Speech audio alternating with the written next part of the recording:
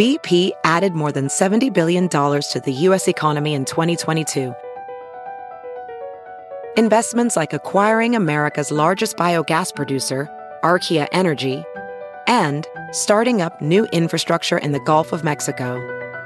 It's and, not or. See what doing both means for energy nationwide at bp.com/investing in America. This episode is brought to you in part by Noom. Forget one-size-fits-all diets. With Noom, you get a personalized weight loss plan that's tailored to your lifestyle. No food is off limits. Enjoy your favorites while discovering healthier habits.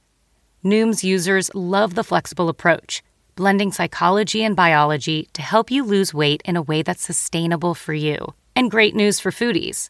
Noom just released the Noom Kitchen Cookbook with 100 delicious, healthy recipes. Stay focused on what's important to you with Noom's psychology and biology-based approach. Sign up for your trial today at Noom.com. That's Noom.com. Grab your copy of the Noom Kitchen wherever books are sold. The following podcast is a Dear Media production.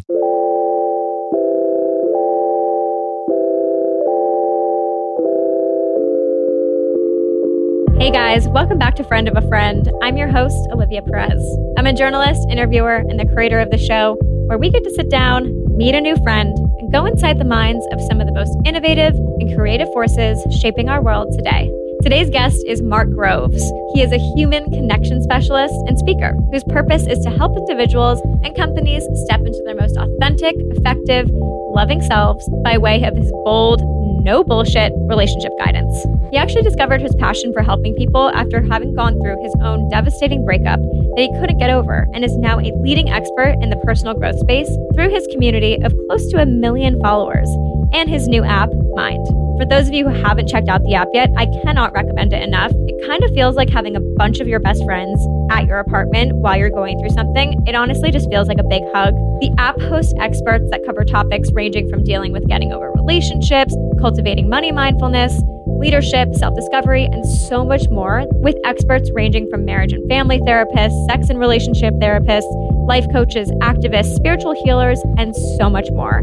If you want to download it, head to the description of this episode now. We have a link there ready for you guys. I know you will love it. We had an incredible conversation about how he's built his business around human connection. And of course, we answered all of the questions that were submitted by you guys via Instagram last week. Like, how to ask your partner to meet the parents for the first time, where to meet people off dating apps, how can you seek independence in a relationship, does long distance work, and so much more. I hope you guys love this episode and really use it as a resource. If you haven't followed the show yet and you find yourself coming back and listening, take the time to follow it so that you don't miss us every week. And if you love the show, share it with a friend and share it on social. I love seeing when you guys are listening, so take a screenshot and tag me when you do. I always reshare and I will usually say hi. Here's my friend, Mark Groves. I always like to ask my guests, especially right now where I feel like there's a ton of things going on today. How are you feeling today? What's on your mind? How am I feeling today? I am feeling a little stretched. That's probably true. A little, I wouldn't say overwhelmed, but like present to all of the moving parts. Because, before we started recording, I was telling you that we're driving back to Canada tomorrow. So there's like a lot of things that need to get done. And just like a lot of trepidation about crossing borders and, all the things that happen. I also feel like it's taken me mentally a second to like readjust to stress that is like, that's work stress. I mean, I feel like I gratefully had work throughout COVID, but when you add in social pressures and obligations and things back again, it's interesting to re-feel that pressure and that stress and that constant on the go. Yeah. I didn't really consider what you're saying because I haven't really been around a lot of people because I'm in like I'm in like the rural part of near Coeur d'Alene, Idaho. So I haven't really been around anyone. So I haven't had any social, life. You're like, my life is Zoom. Quarantine. Yeah. Yeah. It's been Zoom meetings and hiking, so that's one thing, though, that I've been really fascinated about is the psychology or sort of the psychological strain that online meetings have. And I was reading this study that spoke about how when we're on digital meetings, we're highly sort of attuned to the person we're talking to, right? Because we have their screen, we have our screen, or we have 9 people's screens. And we only ever have that level of focused attention for really intimate relationships in person human experiences. So I was really fascinated by that, of like how much psychological strain we have and fatigue because we're having to be more attuned than we usually would be, which is probably why so many people have their freaking Zoom on, their camera off and they're blending and they're doing making coffee. No one's actually listening in those work ones. On that note, when I first discovered you and I was on your Instagram, I would say the first thing that popped out to me was the title that you go by, which is a human connection specialist. I have not heard anybody call themselves that before.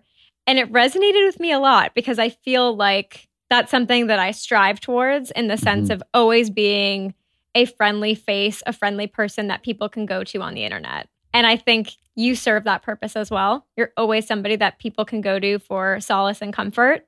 And so I'd love to hear how that title for you came about, especially in today's world where I feel like we have so many entrepreneurs out there that are figuring out how to title themselves. Would love to hear that origin story for you. Yeah, that was such a, I think as you mentioned, it's a moment in all entrepreneurs' lives where you choose your business name, you choose perhaps what you might call your business or yourself. I went back. I used to study human relationships from a perspective of sales. So like, how do I get someone to switch behavior or change products? I used to actually be a pharmaceutical rep, which I think I'm reinvesting my karmic work now is to make that back. And no insult if you're a pharma rep and you're listening to this.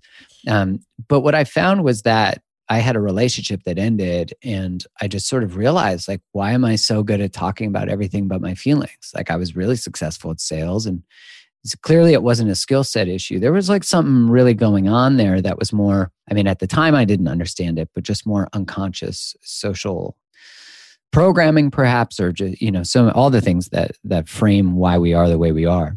And that began the journey of just wanting to understand human behavior on a romantic sense. Because I was like, I got to understand this. Like I've been told this story that you get married by 30 and you have kids by you get married by 27-ish.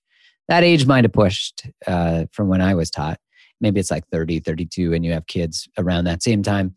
And if you don't, you sort of feel broken. You feel like there's something wrong with you. And I was 27 when that relationship ended. And I was sort of living in the feeling of like, I'm a failure, that I couldn't choose this. People told me I was just afraid of commitment because I was engaged at the time. And I felt that really negated my human experience, that like this was really stressful for me. Just because I ended the relationship didn't mean that it wasn't incredibly painful and hurting someone. Obviously, to choose yourself is sort of like one of life's ultimate tests. And I as a rep, I really understood science. I studied papers all the time, clinical trials. I picked them apart. So I started to read all the data and the research on romantic relationships. I started to study positive psychology. I went back to school, took that. I started to write about connection, relationships, and I started to sort of bridge this sort of romantic relationship conversation and just general human connection. I think what's been fascinating is, well, one, I chose the title because I didn't want to be pigeonholed into like being a coach, sort of quote unquote. And I felt like the world of coaching it kind of felt like realtors. There was just so many, and it was really hard to sort of differentiate oneself from another. I didn't want to be a relationship coach because then you just get put into romantic relationships. And, I think as most people will find if they discover my work is that we might start with your breakup or we might start with something, but it's just a gateway. It's just a gateway to look at the things that we don't do well. I think romantic relationships are a magnifying glass to our greatest challenges, our greatest quote unquote, I'll call it dysfunctions. And so it seems to be the place that we're most willing to look to. And maybe that's because of the frequency of the pain we experience in romantic relationships. And maybe in part because of what Disney has done, which has taught us to fall in love and just, right, So that's how it came about. I just felt like it didn't put me in a box, and then it allowed me the fluidity to talk at a business or to talk about leadership, to talk about, all these different things. It's all the same skills. I know that. I've built a business. My employees and we all recognize you have human system dynamics like a family system. It's all the same stuff. And the way we handle conflict, we might have a little more emotional resilience or willpower in our workplace or our friendships than we would in our romantic relationships. That's so interesting what you said about Disney, because I do think I'm always really interested in seeing the things in my adult life that I have to unlearn from my childhood. And I often reflect back on the movies that I watched as a child and how deeply they impacted me and my perception on what romantic relationships specifically should look like. So true. Like, think about all of the ones that really taught that a woman should sort of be in distress, yes, or like need a man and need to be saved. And that was certainly, I think the idea that I had to be a provider or be the one saving was also a lot of pressure because, I think of a lot, if you go back and look, and I'm sure you've done this, but, for you listening, if you go back and look at like ads from the 1950s, the 1960s, and you look at sort of what were those ads teaching to people, but especially in the context of those ads, it's what they taught to women, which was to take care of a man, to be of service to the man, to, some of the ads are really awful. And you think like the 1950s, 1960s, it's not that long ago. Like that's like some people's moms and that's other people's grandmas and that's other people's great grandmas, so there's lots of generations who have been influenced by that. And, you look and you think like when you want something from relationship today and you don't take into account what has shaped you in a very unconscious way or shaped your parents, you're not taking the full picture. And that's why it's so easy to stay in a relationship that's dysfunctional because someone else taught you to do that. And so, movies, television shows, they all sort of socialize us to have an expectation or to negate our actual needs and desires, which is really weird. Yeah, we just feel like, oh, this is what that looked like. I have that. Why would I want something else? Right. Like, why can't you be grateful for what you have? Like that's often an answer people give to someone who wants more from life. And that could be from work, that can be from romance, that could be from just our own experience of ourselves. And I think that is always one of the first feelings that is leading to the possibility of an awakening, which an awakening being not necessarily sitting on a mountain in India, but like it just being starting to ask, why do I do what I do, is really being conscious to self. And that first feeling is there something more here? I feel like there's more to life, to this, to work, to relationship, to love, to just presence even. Maybe it's just like having an absence of joy and saying like, I feel like I'm missing out. Yeah, I love that. I'm thinking, just hearing you, and no offense to today's generation in any way, but I do think that I'm 27 and I definitely feel like I'm in a generation that feels very emotionally detached. And talking to you, you have such a profound emotional intelligence. And I wonder if that's something that you think that you've cultivated over your life, or if it's something that you feel that you're born instinctually with, if that makes sense. It's a great question. First off, thank you. I appreciate that compliment.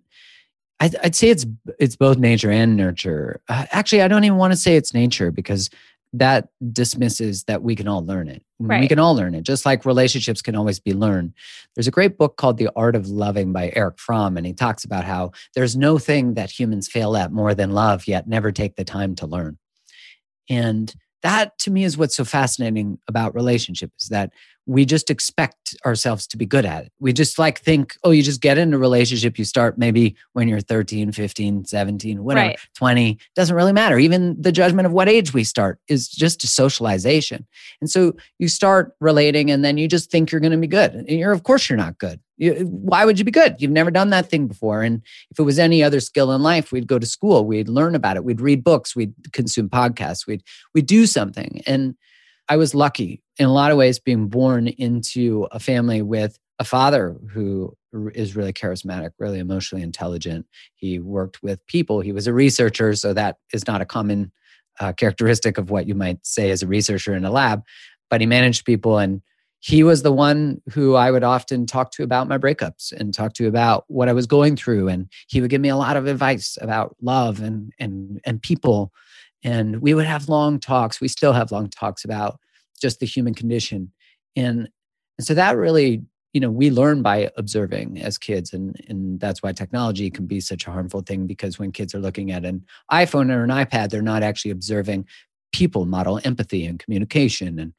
And so I was lucky I didn't grow up with cell phones weren't a thing yet. Computers weren't till I was really young, or till I was like 10, maybe 12.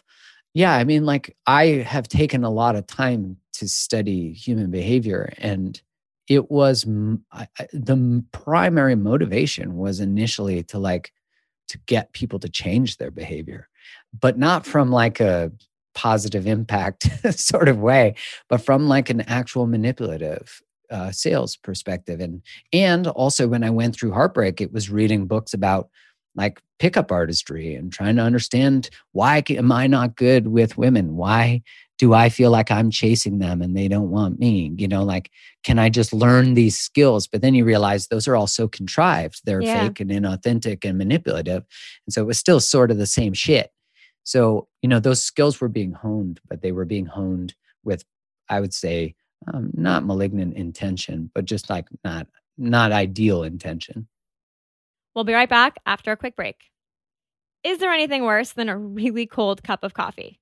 If you're like me, who's a huge coffee lover, I have to have coffee every morning. So I make it around 8 a.m. and I actually keep it on my desk until like 2 p.m. So most of the time I'm drinking cold coffee, which is why I am so excited that I discovered the Ember Mug. The Ember Mug is a temperature-controlled smart mug that keeps your coffee or tea hot until the very last sip. You set your preferred drinking temperature with the Ember app. Yes, it is that high-tech, guys. And your Ember Mug will keep it there, ensuring a perfect, delicious sip each time.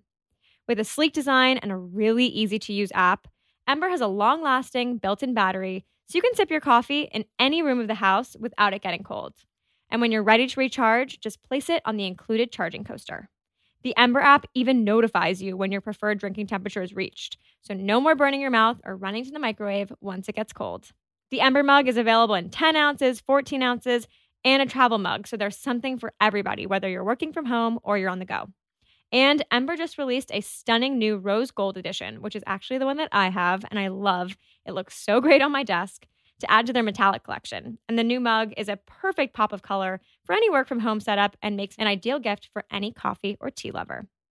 First-time Ember customers can use my code FRIEND for 10% off a purchase of $129 or more at ember.com.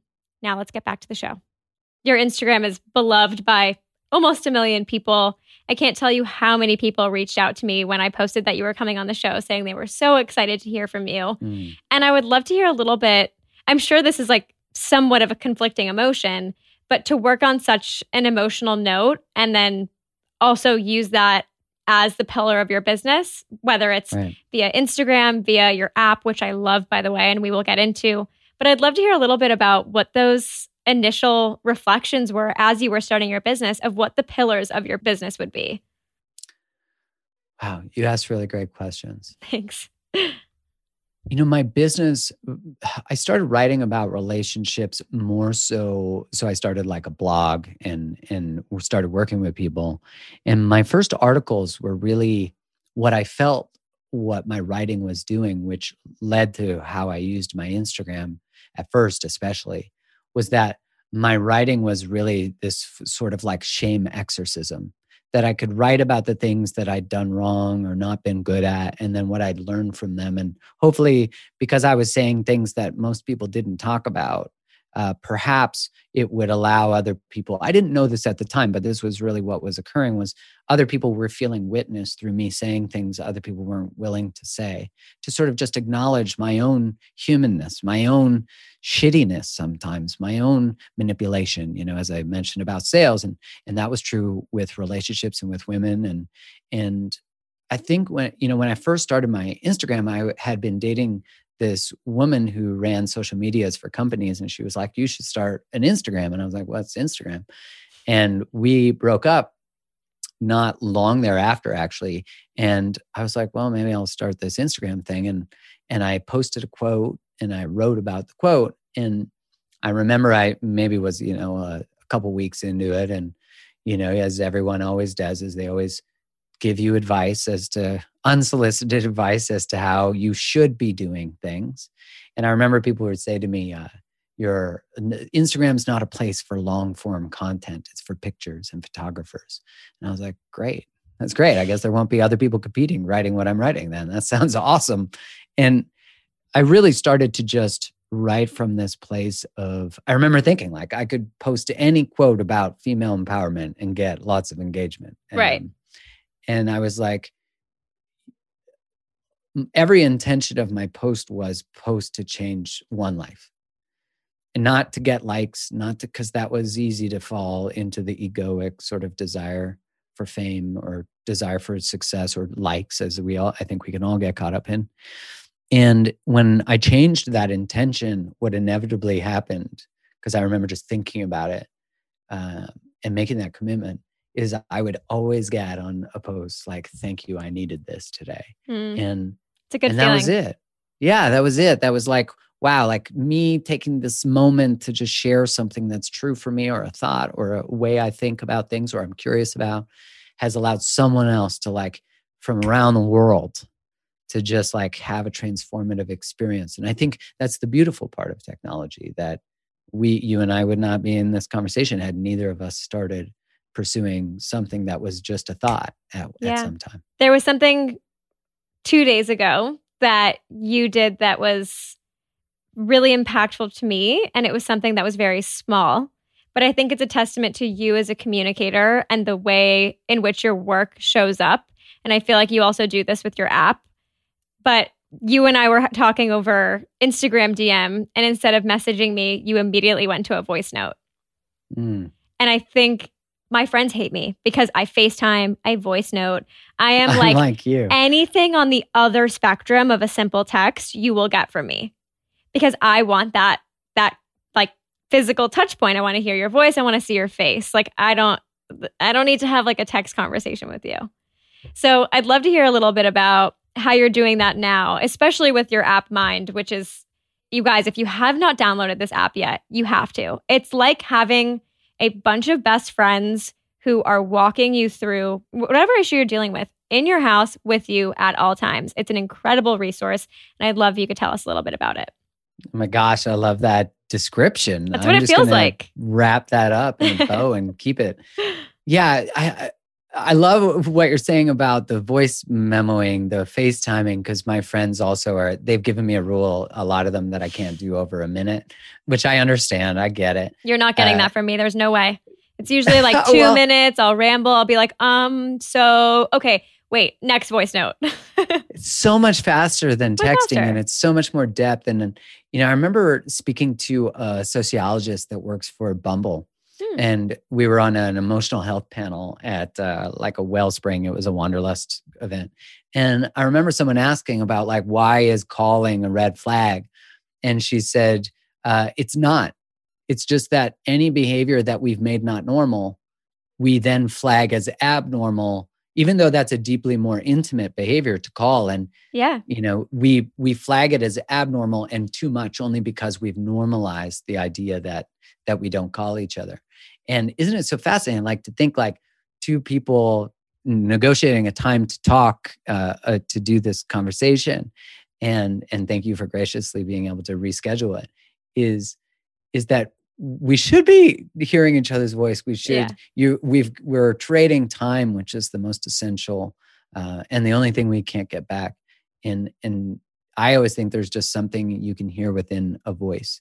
And I think to bring things to that more personal level is always important. And that's really where Mind was sort of created from, was with my co-founder, Aaron Albert.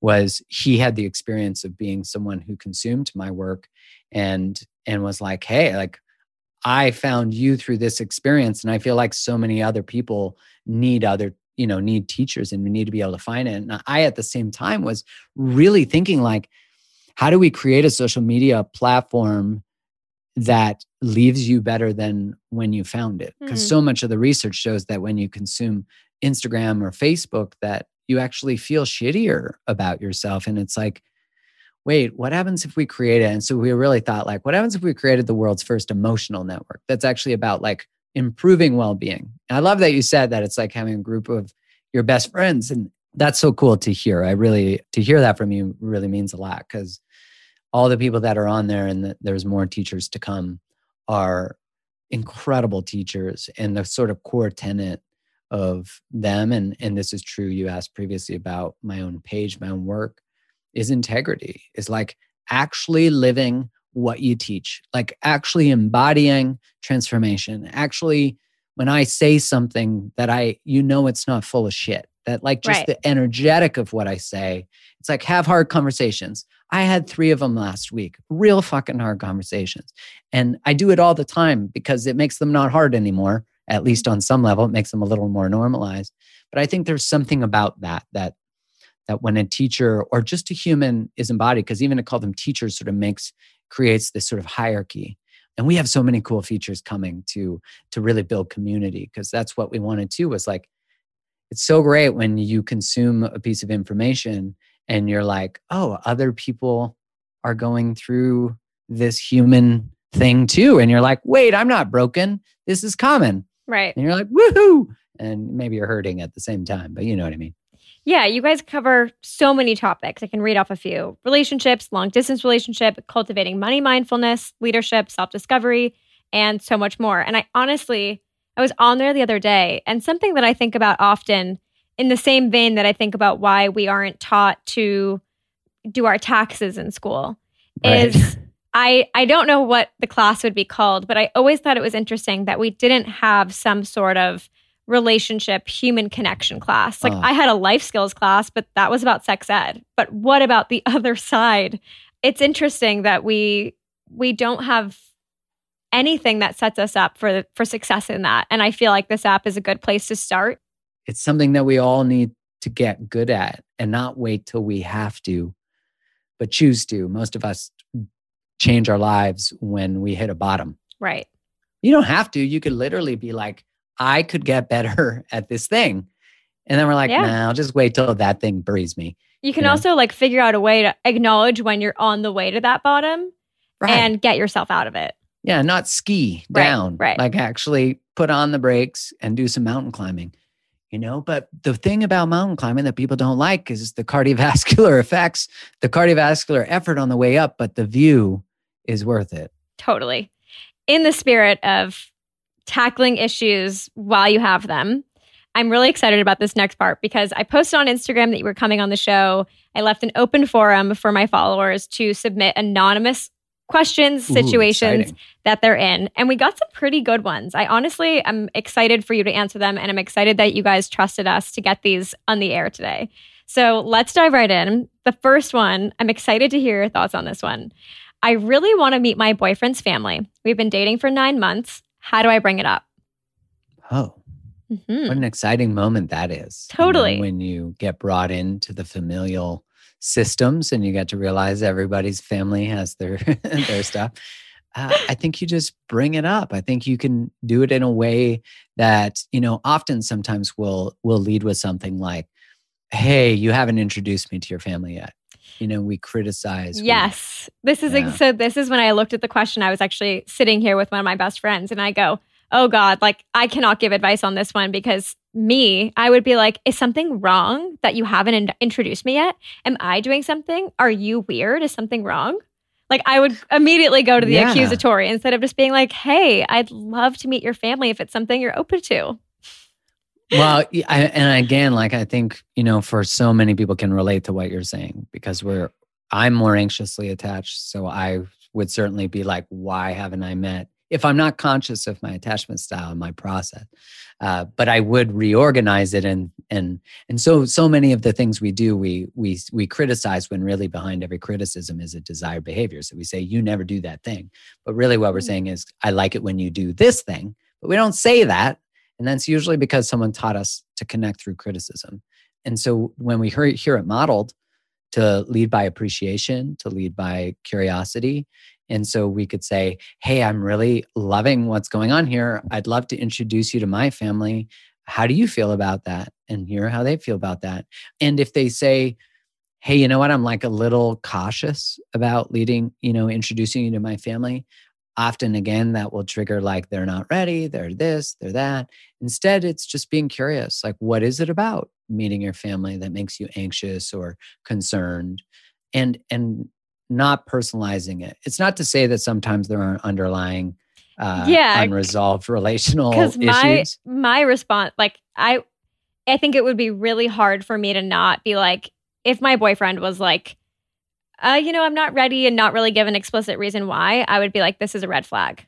If you're not giving a reason why, I would definitely, especially if it's combined with other avoidant and like commitment phobia sort of behaviors. Right. So if like they don't call you their partner, their boyfriend, their girlfriend, or whatever, their person, they don't post about you on social media, but they post about other things in life. They're like, this pizza was so good. And you're like, why don't you post about me? I don't post about partners. I just post about pizza, right? Like when there's other things, what we do is we get caught up in the content. Why can't I meet your family, or you're not ready? When really what we're seeking is, I don't feel safe and I don't feel secure, and meeting your family would make me feel more serious, when I actually I don't feel like there's something as serious going on as I would like. On this note, what's your best piece of advice for when you do meet the parents? Yeah, I'd say first, keep your opinions to yourself. I was about to be like, he's about to be like, be yourself or like something. And he's like, no. Like, just don't cause a fire. I'd say just, especially the first meetings, it's like, for me, I'm certainly more of an observer in the first meetings. I'm a super outgoing, love talking to people, but in the first meetings, I'm sort of like putting my best foot forward, being curious, asking lots of questions, make sure they're talking more than I am, all the things that you want in any good sales process. That's a good thing too. Yeah. But I also think find a happy medium. Like I never want to walk away and not have left some sort of impression that, I can either hold a conversation or I'm curious in the people I'm sitting with. I think there's a happy medium. Like, I agree. Yeah. Like at least be curious about getting to know the people you're with. I think that's always a good way to start. I'm no relationship just don't expert. Bring up politics. No, I totally agree with you. Like bring your authentic self to the meeting and just I just wouldn't suggest talking about politics. I mean, I don't suggest that, period. Ever. Right. No, none of that works. It's awful, especially lately, because we have such a divisiveness. Yes. So just stay on how much you love their partner, find out about their childhood. Next question. I love this question. How do I find a real relationship in my early 20s? I'm 21 and everyone just wants to hook up and do the absolute bare minimum. Well, first off, not everyone wants to hook up, because I certainly know lots of people in their early 20s who want relationships. And so, agreed. When everyone has that low bar, we talk about that, we might call it like we create low accountability behavior because we're trying to sort of create connection. So if we're not into the hookup culture or hookup sort of no accountability, then you just have to declare what you're really looking for. And I know that sounds sort of simple. You just got to declare what you're looking for. But you can't entertain anything that's not it. You have to be, because the moment someone says, I'm not looking for a relationship, and you're like, I am, but let's just have fun for a bit. Right. There's really already, we're not really honoring our deepest, truest intention. We're minimizing it in order to maintain the connection. But what I think I certainly didn't realize, especially in my early 20s, is that a choice isn't just a choice. It seems like when we're 21, 22, we got time, right? Got lots of time. But when you're 35, you'll be like, my tolerance for bullshit starts to go down. We should take a 45-year-old's bullshit tolerance and give it to 21-year-olds or 20-year-olds. Right? Because all of a sudden you realize, like, whatever let's say I have a friend who used to be like, I hook up with this guy on Thursdays, but she was really looking for a relationship. And I was like, Thursdays are such a good night. You should hook up on Sundays or Mondays. That's right. And I said to her, you're like blocking yourself from going out and meeting other people too by doing that. Right. And I said, like, one, you're sending a confusing message to yourself. You're saying, I don't actually want what I say I want, or I don't believe I'm going to get it. You're sending a confusing message to that person and to the people you meet. And also, when you're with them, you're not somewhere else, someone who's in integrity with their deepest intention would be. And it's in that place that you meet someone. Yes. Miracles happen all the time. They happen at moments, very unpredictable moments throughout the day when your head's not in your phone and you're walking down the street and you ask someone for directions, and then you get married. Right. Like we don't realize that whenever you make one choice, you're foregoing another. Yes. Absolutely. What issue do you see right now in people in their 20s that you think is the most pervasive and most difficult in fostering healthy relationships? I think it's the swinging of the pendulum that has occurred relationally, which is, historically, you actually couldn't get divorced unless there was abuse, unless the government approved of it. And you could even argue in some places in the world, that's still not possible. And then you look at what that created. I mean, religions often shame people getting divorced. Cultures, which are often synonymous with religions, shame divorce. So what happened is people really, I'm sure you've seen those memes where it has like two people who are like 100 years old and they're like, oh, we're married 75 years. And then they're like, how did you do it? And it's like, well, when we got married, we took relationships seriously. And you're like, fuck off.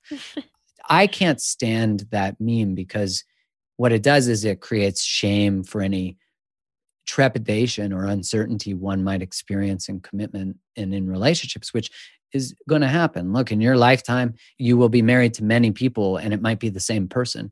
It's just that they're transforming as you're transforming. And I think one of the sort of things that's about that sort of historic relational model is if people leave too soon now, people stayed far too long then. So, and that was not by choice, right? A lot of people couldn't leave. And I'd say that is still the lingering parts of that are still here. And so I think a lot of young people, including the generations I would identify with, there's so much choice and there's so much access to choice that we often have a hard time swimming past, as the Angry Therapist talks about. He calls it swimming past the breakers. That we don't go past the place where they actually become a human who's flawed. And how do you be with someone in that space? We're sort of addicted to the honeymoon phase of relationships. Yes. And, Eric Fromm talks about this, The Art of Falling in Love. He talks about how we mistake the feeling of falling in love with being in love. And I think that's such an important distinction. If you had asked me at 27, does the spark always have to be there? Does the elation? I would have probably said yes. And now I wouldn't say that. I would say the spark that I would have defined previously would have been sort of the uncertainty and the honeymoon and the chaos. Right. Now I would say that spark is actually the security, the safety, the trust. Sue Johnson, who's like the ultimate attachment psychologist, researcher, she wrote a book called Love, Sense, and Hold Me Tight. And I remember her giving a presentation and she said, the question that every person asks unconsciously in relationship is, if I need you, will you be there for me? And I think that's such an important question because really ultimately what we're always asking relationally is, are you reliable? Yeah. And there's something where we think that reliability or safety is in conflict with sexual desire. And Esther Perel talks about that like love and desire at odds, that love wants safety and closeness and blah, blah, blah. And desire wants mystery and distance and illusion and all the things. And I agree with her. However, I think I have one different perspective, which is I don't think it's love and desire that are at odds.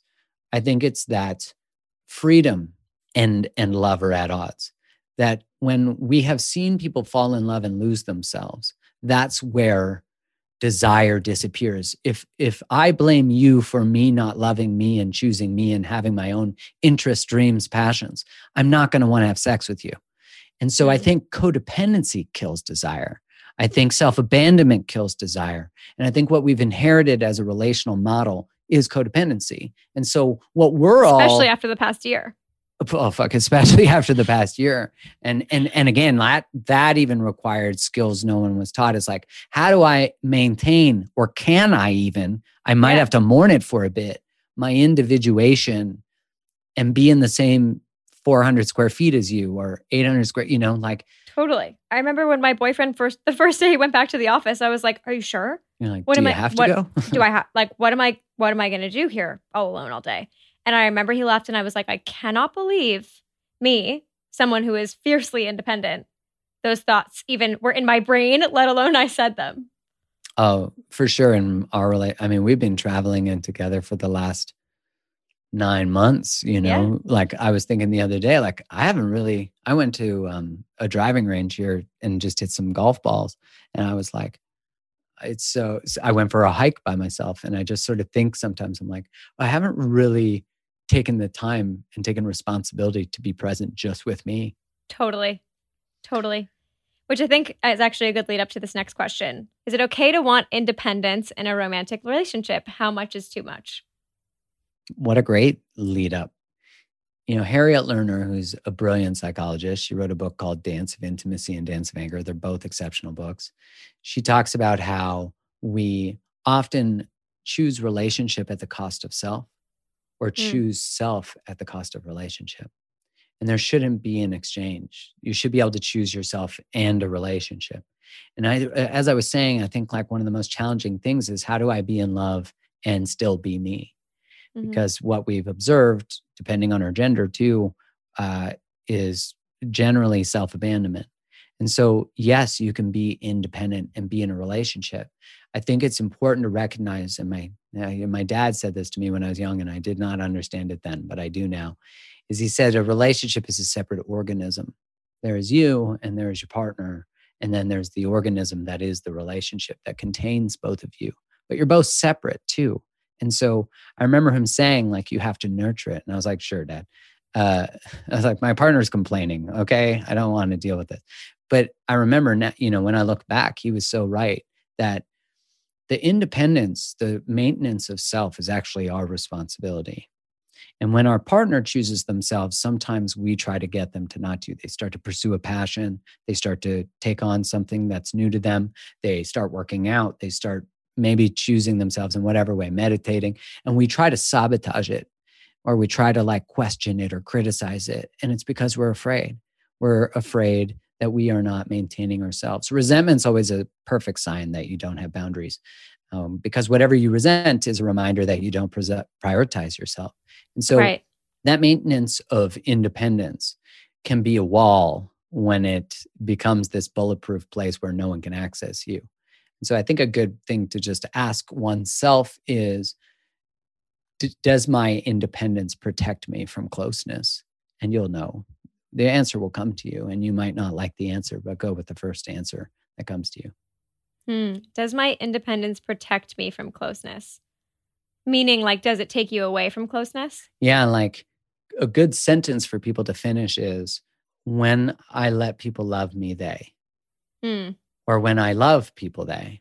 And what that'll tell you is ultimately what outcomes you're afraid of in relationships. So you might say, when people come close to me, what happens is, the last time I let someone close, what happened was. Closeness to me means what I trade for closeness is. And if you finish those sentences and you allow the first answer to come to you, not the one you want to be the answer, you'll start to uncover what unconsciously, like I use independence for. Let's just acknowledge the very real adult truth there. You literally can leave a relationship whenever you want. So if you literally can, and you realize that your partner is an adult who can choose to not choose you, then you recognize that marriages and vows are not prisons, but we think they are. We think like, well, you made a vow. Well, I made a vow to someone who was different. I made a vow when I was different. And I've often thought about that idea of till death do us part. It's like, okay, well, is that the death of the part of me that made the commitment? Is it a mortal death or is it a death of self? Because a lot of people get married when they're like 18 and 20 or 22. I love what you said earlier about, you are married many times in your life, most likely to the same person. People change. Different chapters of life happen. Well, and if you don't allow the flexibility of your partner, you likely don't allow the flexibility and evolution of yourself. And so we're afraid that they're going to grow away from us. And they will if we try to attach an anvil to their leg. When we say the ball and chain, that's not really a great thought of like the old ball and chain. It's like, what is she holding me back from? My partner doesn't hold me back from freedom and evolution. She is a gateway to it. Right.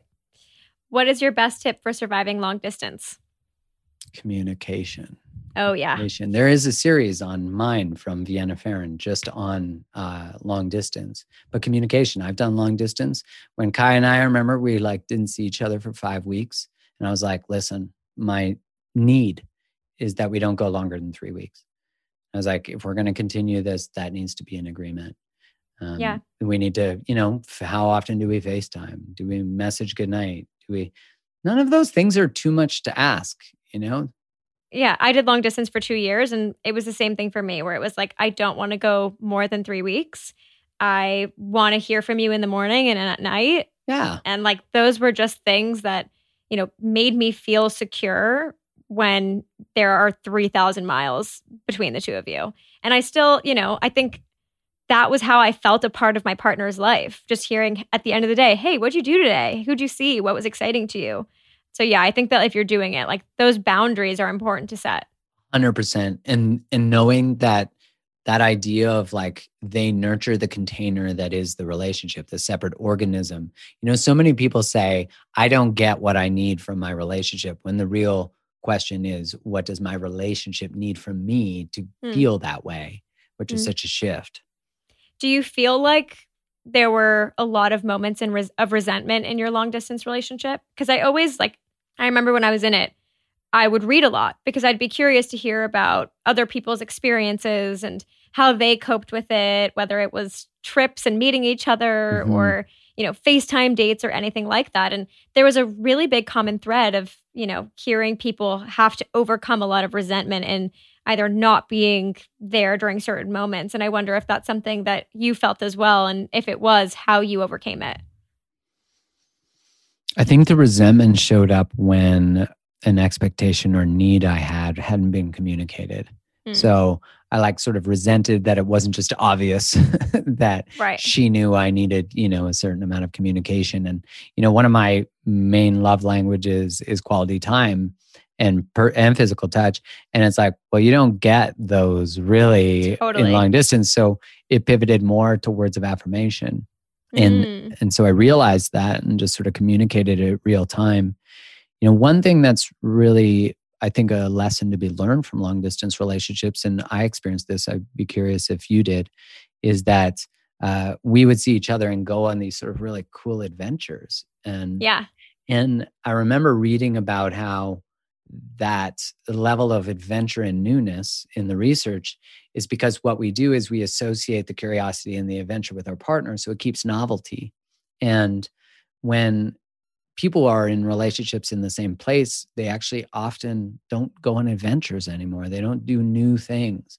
And so in the research, it shows if you do new things with your partner, whether you're long distance or not, you actually experience the sense of novelty with them. And I think that's what's to be learned. We certainly did tons of adventures together, and the relationship was sort of elating. We were together for the weekend or the week, and then I'd go home or she'd go home. Did you experience that? We went from long distance for 2 years to quarantine. So oh shit, that's the opposite. I love that you just said that, because that was something for me that I had a really hard time with.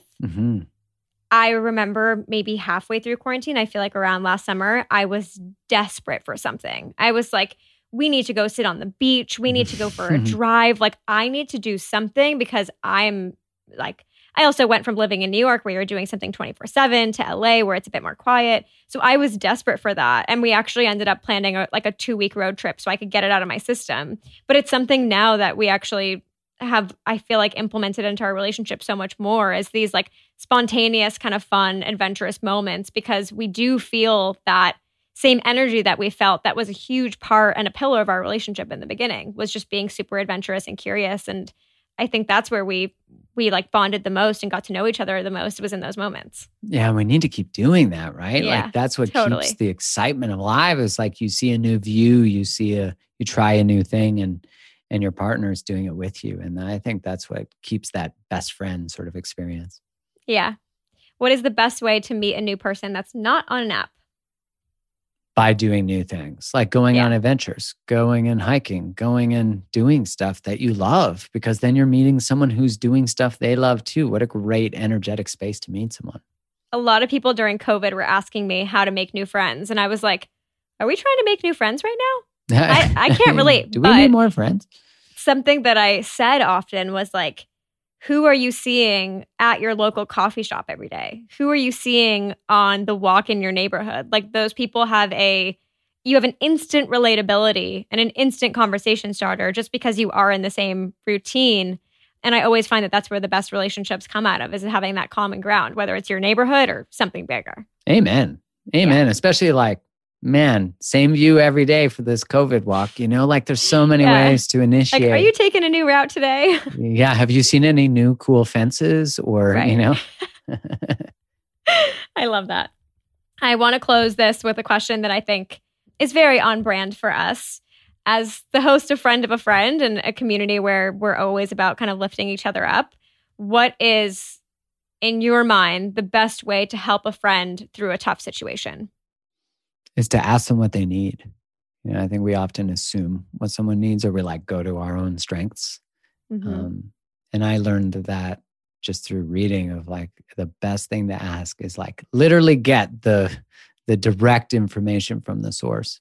Yes. Yeah, I think that's the best thing we can do. I remember once I was going through something very difficult. I had found out somebody had just passed away in my life.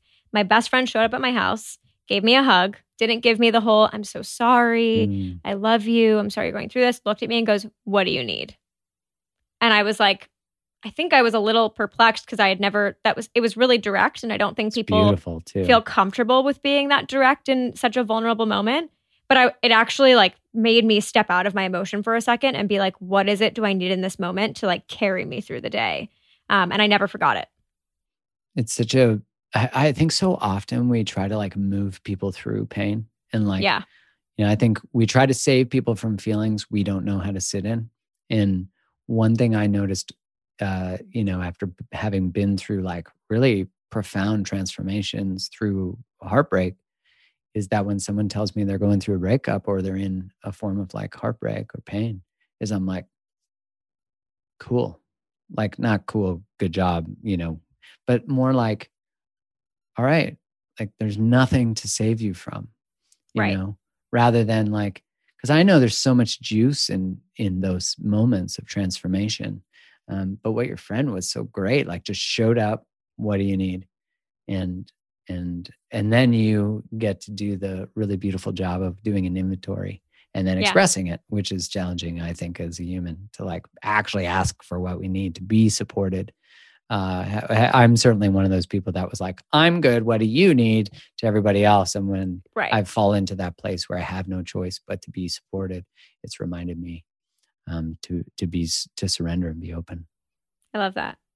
Mark, it was so awesome getting to know you today. Thank you so much for coming on the show. If you guys want to follow Mark, he's Create the Love on Instagram, and download the Mind app. I promise you will change your life. Well, thank you so much for having me. I've really enjoyed this conversation. And for people listening, if it's on both Android and iPhone, so you can go to downloadmind, MINED.com, and it'll just automatically pop up on your phone at the App Store. All that is obviously linked in the description of this episode. We make it very easy for you guys. Perfect. Awesome. Thank you so much again. Yeah, thank you for having me.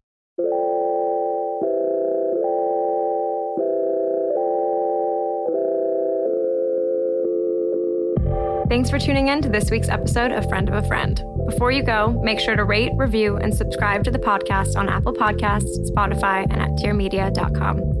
And for more behind the scenes of the show, visit us at friendofafriend.us and follow me at Liv Perez on Instagram. Don't forget the 2 V's.